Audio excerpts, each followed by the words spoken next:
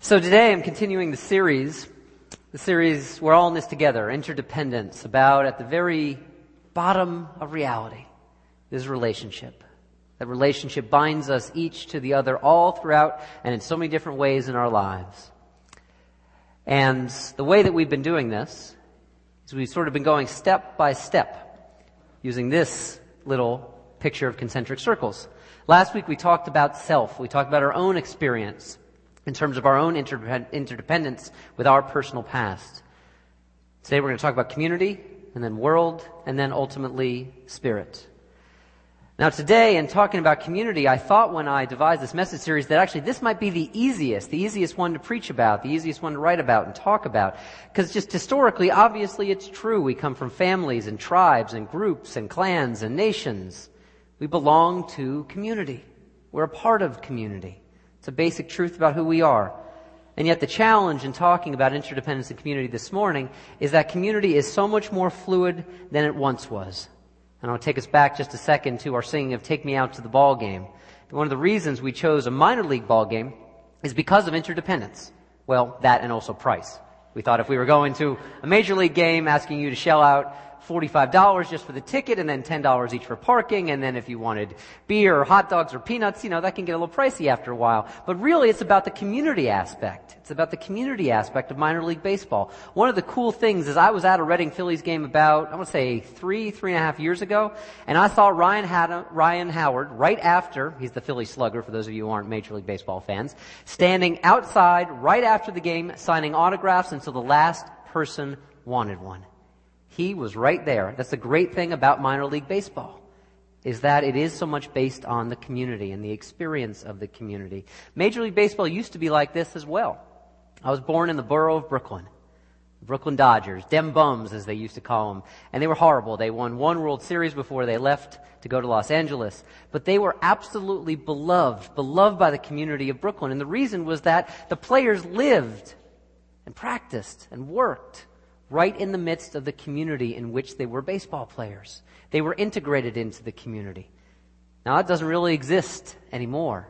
The reason for that is free agency. And I do have to say, as someone who studied the history of baseball quite a lot, it's a good thing that we have free agency. It actually makes it more competitive, not less. I know you might say, for those of you who know I'm a Yankee fan, well, of course you're going to say that. It's true.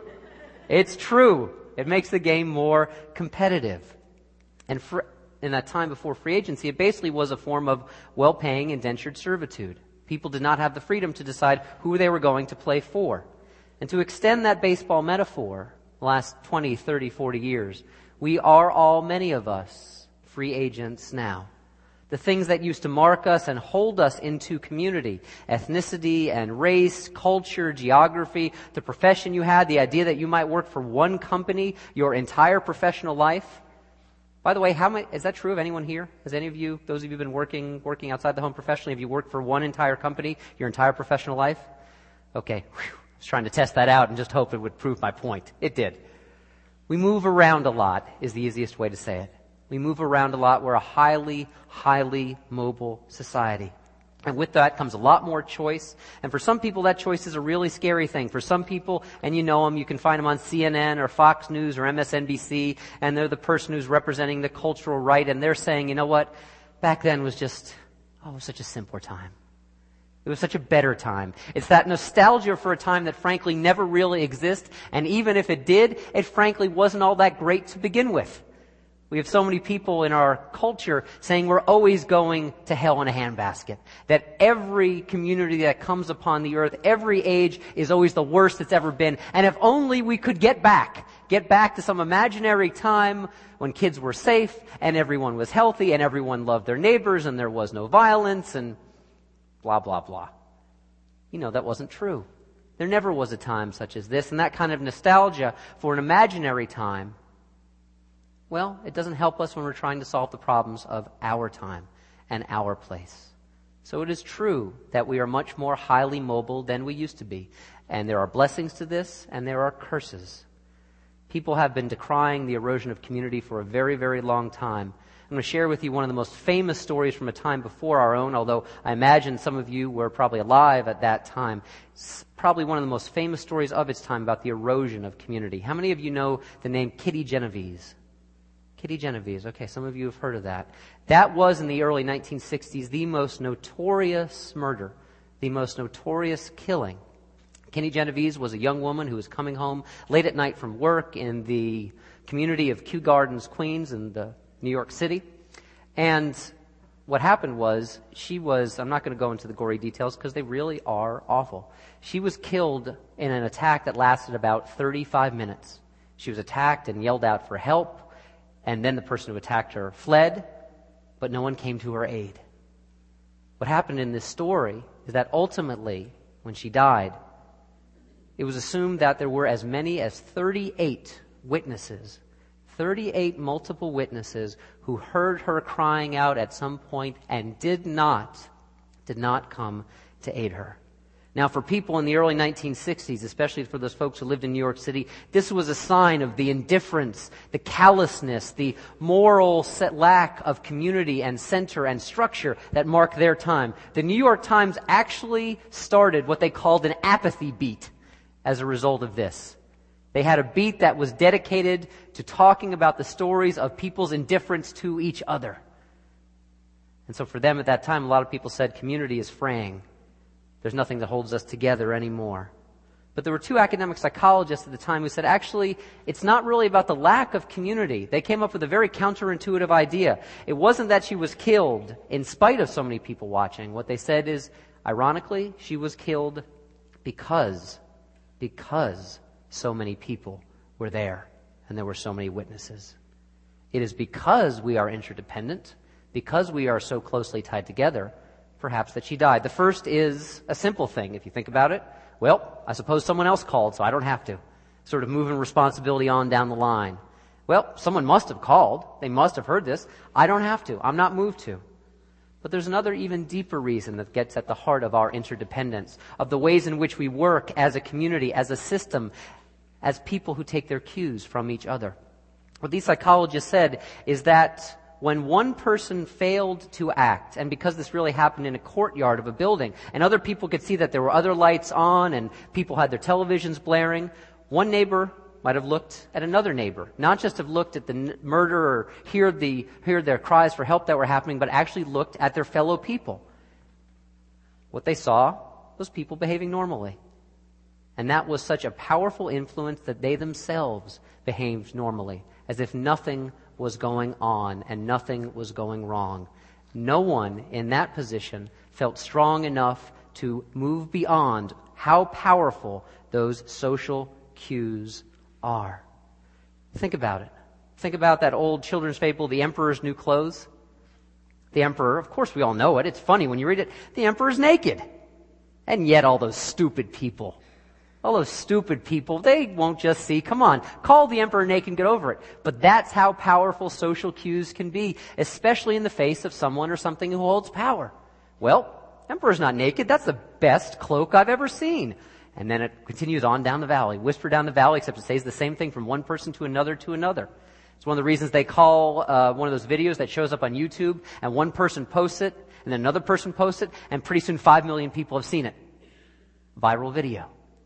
That's about our interdependence. That's about the connections that we have between each other. There's a funny example of this. I wasn't able to find it. I wanted to show it to you, but maybe some of you know it. It's a Comcast commercial for high-speed internet, and one person is on their computer at work, and what happens is they're really, really slow. They don't have Comcast, so we're led to believe. And that one person takes his anger out on someone who, very in a chipper fashion, stops by and says, "Hey, Frank, how you doing?" "Urgh." And then she takes that and she levels an elbow at the next person he runs into. And then 2 steps down the line, the entire office has become like Lord of the Flies. Nature red and tooth and claw. Now that's a funny example, and it's trying to get you to buy a product. But what it's really talking about is the way that we as human beings are so attuned to each other. Our communities are interdependent. We do look to each other for leadership. We do recognize how we react and how we respond and take our own, not all the time, but often take our own cues for how we are to respond. And so actually because of this, leadership in an interdependent world is incredibly important. The way that our society often talks about leadership is that it's the one standing up in front of other people who's the leader. It is the great man or the great woman. It is the one who inspires all. It is Martin Luther King. And not that he was not, of course he was. But we forget the people in the streets who marched as well. We forget that leadership exists on so many different levels. In an interdependent world, all of us and all of you are called on to be leaders. It is not about waiting for the single, bestest, brightest, most wonderful person to lead you. All of us are called into leadership because all of our actions count in community. In interdependence, it's not about independence. It's not about saying what I do doesn't affect other people. What you do and what we do affects people wonderfully and also can affect people in some very poor ways. The importance when we talk about leadership in a system, a community, a religious community, could be your families. There's a word that a lot of psychologists use. It's called self-differentiation. Self-differentiation. It's the ability to be yourself fully in the situation. To be yourself fully, to be grounded. And actually, I want to show you an example. We talked about the Genovese murder. That's an example of interdependence that frankly wasn't very positive at all. It was quite hurtful. But I want to show you a positive example of what leadership in an interdependent world really means. Horton Hears a Who. Now, we all know Horton Hears a Who. This is obviously the recent cartoon dramatized version of it. I meant what I said, and I said what I meant, and elephants faithful 100%. Say it with me. I meant what I said, and I said what I meant, and elephants faithful 100%. See, what Horton's really doing here is an amazing act of leadership, even though it's just between two people. But actually, you know what's held in that clover. It's all those little who's that no one else can hear other than Horton. Their lives are at stake. And what happens in this community is it becomes really anxious. They start thinking that Horton's crazy.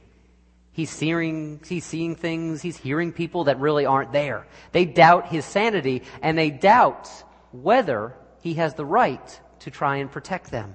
And you see the little, muskrat or something like that, whatever he is. He's blue. I guess he really doesn't exist in nature. But he comes up to Horton, and he's anxious.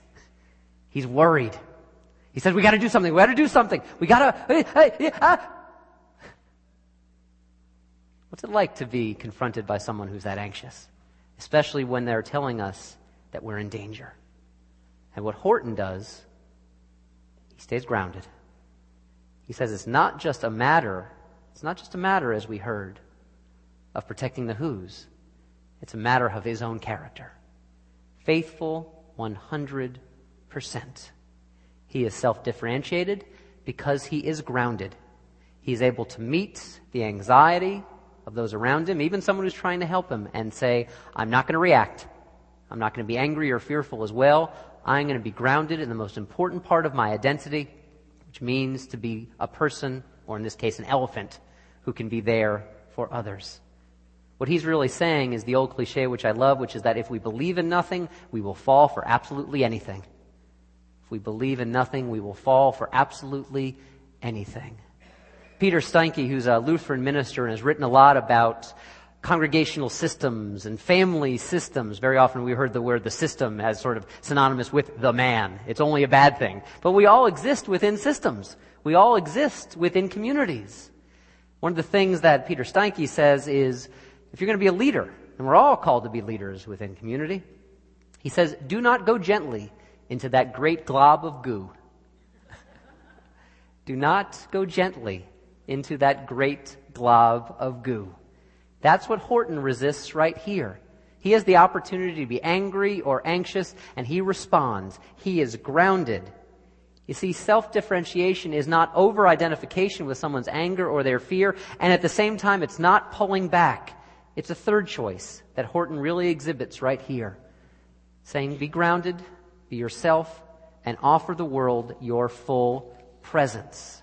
Not command and control, not try and shape everything in the system or in the community, and not dissolve either at the same, which is, frankly, I have to say, from my own personal past, probably much more likely what I'm, going to do, dissolve into jelly. Quaking. Afraid. We're talking interdependence here, not codependence. Interdependence calls us to be most fully ourselves and at the same time stay in relationship. Be grounded, but also be there. Don't run away. Be there for other people. See, strong leadership is a matter of presence.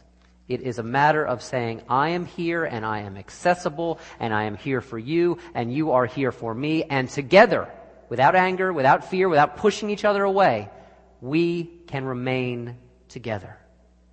Leadership in an interdependent world, it can come from anyone.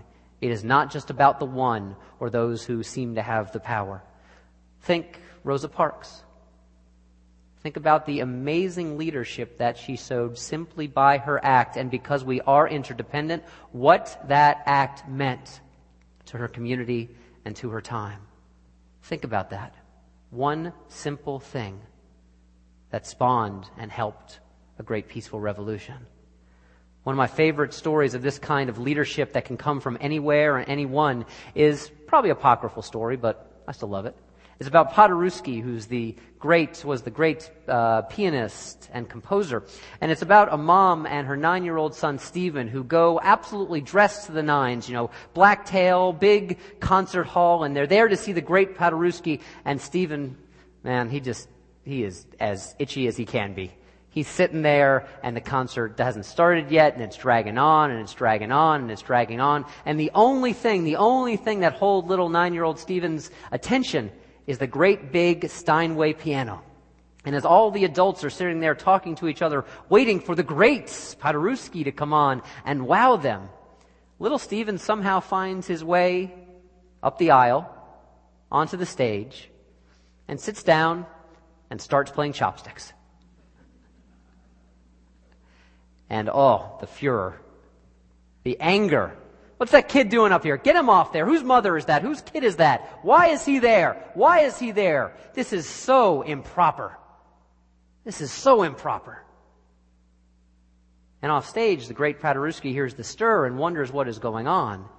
And he comes out and he sees this little boy. I can't actually sing chopsticks. I don't sing anything too well. Playing chopsticks. And what does Paderewski do? He goes behind the boy who's now seated, and he improvises a counter melody and plays chopsticks along with him. And the entire room falls into a hush. That is leadership. And that is not just Paderewski's leadership. It is little 9-year-old Stephen's leadership as well. See, Paderewski wouldn't have ever been able to show that kind of creativity, frankly, the kind of on-the-spot creativity that is as wonderful a pianist as he was. It wouldn't have been possible if Stephen wouldn't have exited the crowd and gone up there and started playing as well, too. They both showed courage. They both showed creativity. And without one acting, the other would not have been able to act and respond. This is our vision of the kind of leadership that we hope for in our building here at Wellsprings, where leaders emerge from all parts of our common life. And that is why we have a DNA, a grounding identity that allows all of us to say, it's not that we don't believe in nothing, because we know we do believe in nothing. We will fall for anything, and we will not raise up leaders. We will not raise up people who feel held in trust and interdependence to be able to grow. The true mark of a leader in a really healthy community is this simple thing. It is not how much you know, although that's part of it. It is not how much you can get other people to do what you want them to do. It is this. It is how you encourage other people to growth and into their own leadership. That is the mark of a true leader. How you develop their own leadership and their own gifts. Now, this is nothing new that we're working on here at Wellsprings. It is a very ancient teaching, over 2,000 years old. Paul writes about it in the Christian Scriptures. He says the original early church is like this. It is one body, but it has many members. And each part of that body is called to live out its own part. It's about stewardship. It's about saying to the hand, be the best hand that you can be. And to the eye, see as clearly as you can.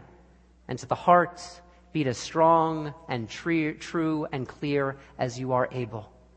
One body, many members, bound together, being one people, but each doing their own thing while remaining related. See, at Wellsprings, we believe that our freedom finds its fulfillment in connecting with other people.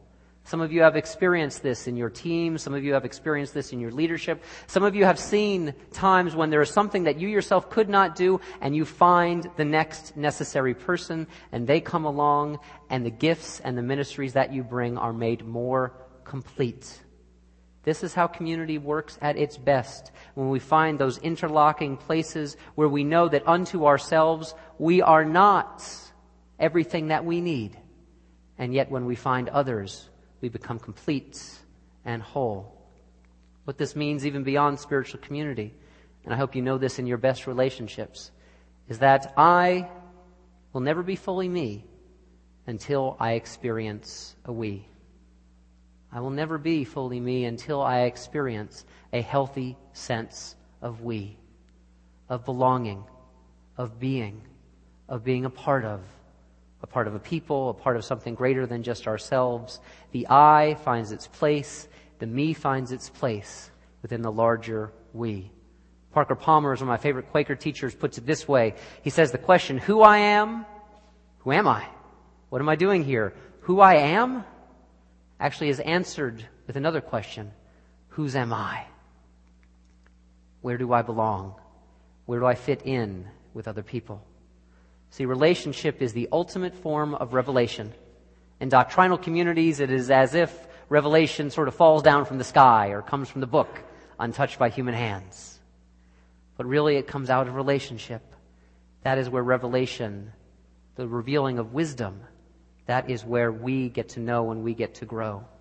And I have to say that revelation is most important, it is most meaningful when we feel we are not at our best, when life has in some ways ground us down or hurt us, or perhaps we are not feeling that we have anything to give. It is at those times when the interdependent community that is there for each other reveals a power and a presence that so many of us need. I had a professor at Yale Divinity School whose name was Nicholas Waltersdorf, and he scared the crap out of me. He was, even shorter than me. He was like 5'5", and he had this big shock of really wiry Einstein-like hair, and he looked like a fire plug prophet. It's probably the best way I could describe it. He just was full of energy, this absolute intense academic energy, and he also was an analytic philosopher, and frankly, I was drawn to the continental philosophers, and whether that means nothing, I don't know, but, the analytic philosophers like numbers a lot more than I do. Let's put it that way. And so, his classes, for me, always put me on edge. Always put me on edge, and I never felt like I was exactly keeping up. And so I don't remember Professor Waltersdorf, frankly, because he scared me. Although, that is part of it. But rather, I remember Professor Waltersdorf for what he loved. This amazing academic who wrote these dense tomes of theology, wrote a very simple book that, frankly, he will be remembered for by anyone who's ever read it more than any of his academic works. It's called Lament for a Son. You see, his son, Eric, I think 22, 23 years old, just graduated from college, graduate school, was out hiking, had taken a trip to Europe, and they got a call in the middle of the night one night that Eric had fallen off the rock face, off a cliff, and had died. It was, of course, the most devastating news that any parents can get. A sudden, unexpected death of their beloved child. And Professor Waltersdorf, being a man of profound sensitivity, wrote a very, very simple book called Lament for a Son. And in it, he really talks about the power of presence. The power of being there for each other, and of being there for each other interdependently, not above and not below, as a way and as a means of revelation in this life. Professor Waltersdorf writes it this way: what do you say to someone who is suffering? Some people are gifted with words of wisdom, and for one, and for these, one is profoundly grateful. But not all are gifted in that way. Some blurt out strange, inept things to us about Eric's death, and that's okay too. Your words don't need to be wise. The heart that speaks is heard more than the words that are spoken. And if you cannot think of anything to say, just say, I can't think of anything to say, but I want you to know that we are with you in your grief. Or even just embrace, just hug and just hold. You see, because not even the best of words can take away the pain. What words can do is testify that there is more than pain in our journey through this earth. Of those things that are more, the greatest is love. And so what do you say to someone who is suffering? Express your love. But please, don't say it's not really so bad. Don't say it's not really so bad, because it is. If you think your task as a comforter is to tell me that really, all things considered, it's not so bad, then you do not sit with me in my grief, but place yourself off in the distance away from me. Over there, you are of no help to me. What I need to hear from you is that you recognize how painful it is. I need to hear from you that you are with me in my desperation. To comfort me, you have to come close. Come sit beside me on the mourning bench. This is interdependence at its most powerful in our community. When we give each other permission to be whole, even when we are broken. When we make that promise, kind of like Horton, that says, whatever the words you choose, I will be here. I will not leave you. In your time of feeling abandoned, I will not abandon you. That is what self-differentiated people who are grounded in love and grounded in compassion are able to give people in a world that is often in hurting. A world that is often in hurting and in need of so much healing. A colleague of mine just told me recently that about 10, 15 years ago, when she was doing ministry in another part of the country, a young woman came into her office at the end of the day, at the end of a Friday, just absolutely in the pits, absolutely just sort of at the end of herself, at the end of what she thought she could deal with. And they stayed and they talked for hours, and the woman sort of went on her way and seemed to be doing better, but this minister never heard from her. And then just recently, in the last year, this colleague told me about an interaction they had had with another colleague from another tradition. And when my colleague said her name, the other person she was talking to, her eyes lit up. She said, I know you. About 10 years ago, you had a conversation with a young woman who was at the end of her rope. That woman is now studying to be a minister. When she talks about what inspired her and who inspired her to enter ministry, it was you. It was you. This is what leadership is about. It is not about the ability to move chess pieces across the chessboard and to be able to say checkmate. Leadership is not about the capacity to get your will done, although very often that's how we define it. Leadership is the recognition that who we are and what we do has amazing ramifications that will live far beyond any of our individual lives. Leadership is the ability, just like Horton, to say 100%. We may not always hit it, but that is our goal. Bring it back to baseball for a second. Joe DiMaggio was asked at the end of his long and illustrious career, why do you play so hard every day? Why do you play so hard every single day? And he said, because there is probably someone sitting out there in the stands that this is the first game they have ever attended. And they deserve my best. This is their one interaction with me. And I, being who I am, will promise them to do everything that I can to do my job the best. Now that's just sports, but the lesson applies to life. All of us are called into community, not to do everything and not to be everything, but to be most fundamentally ourselves. And to recognize that what we might think is an insignificant interaction, in fact, can have echoes well beyond what we can control. In an interdependent community, absolutely none of us is in charge like an overlord, but all of us are called to be there for each other. I want to tell you this, and it's one of the most profound truths I know. None of you absolutely realize how profoundly great your influence is in this life. Realize it and live it. Amen. May you live in blessing.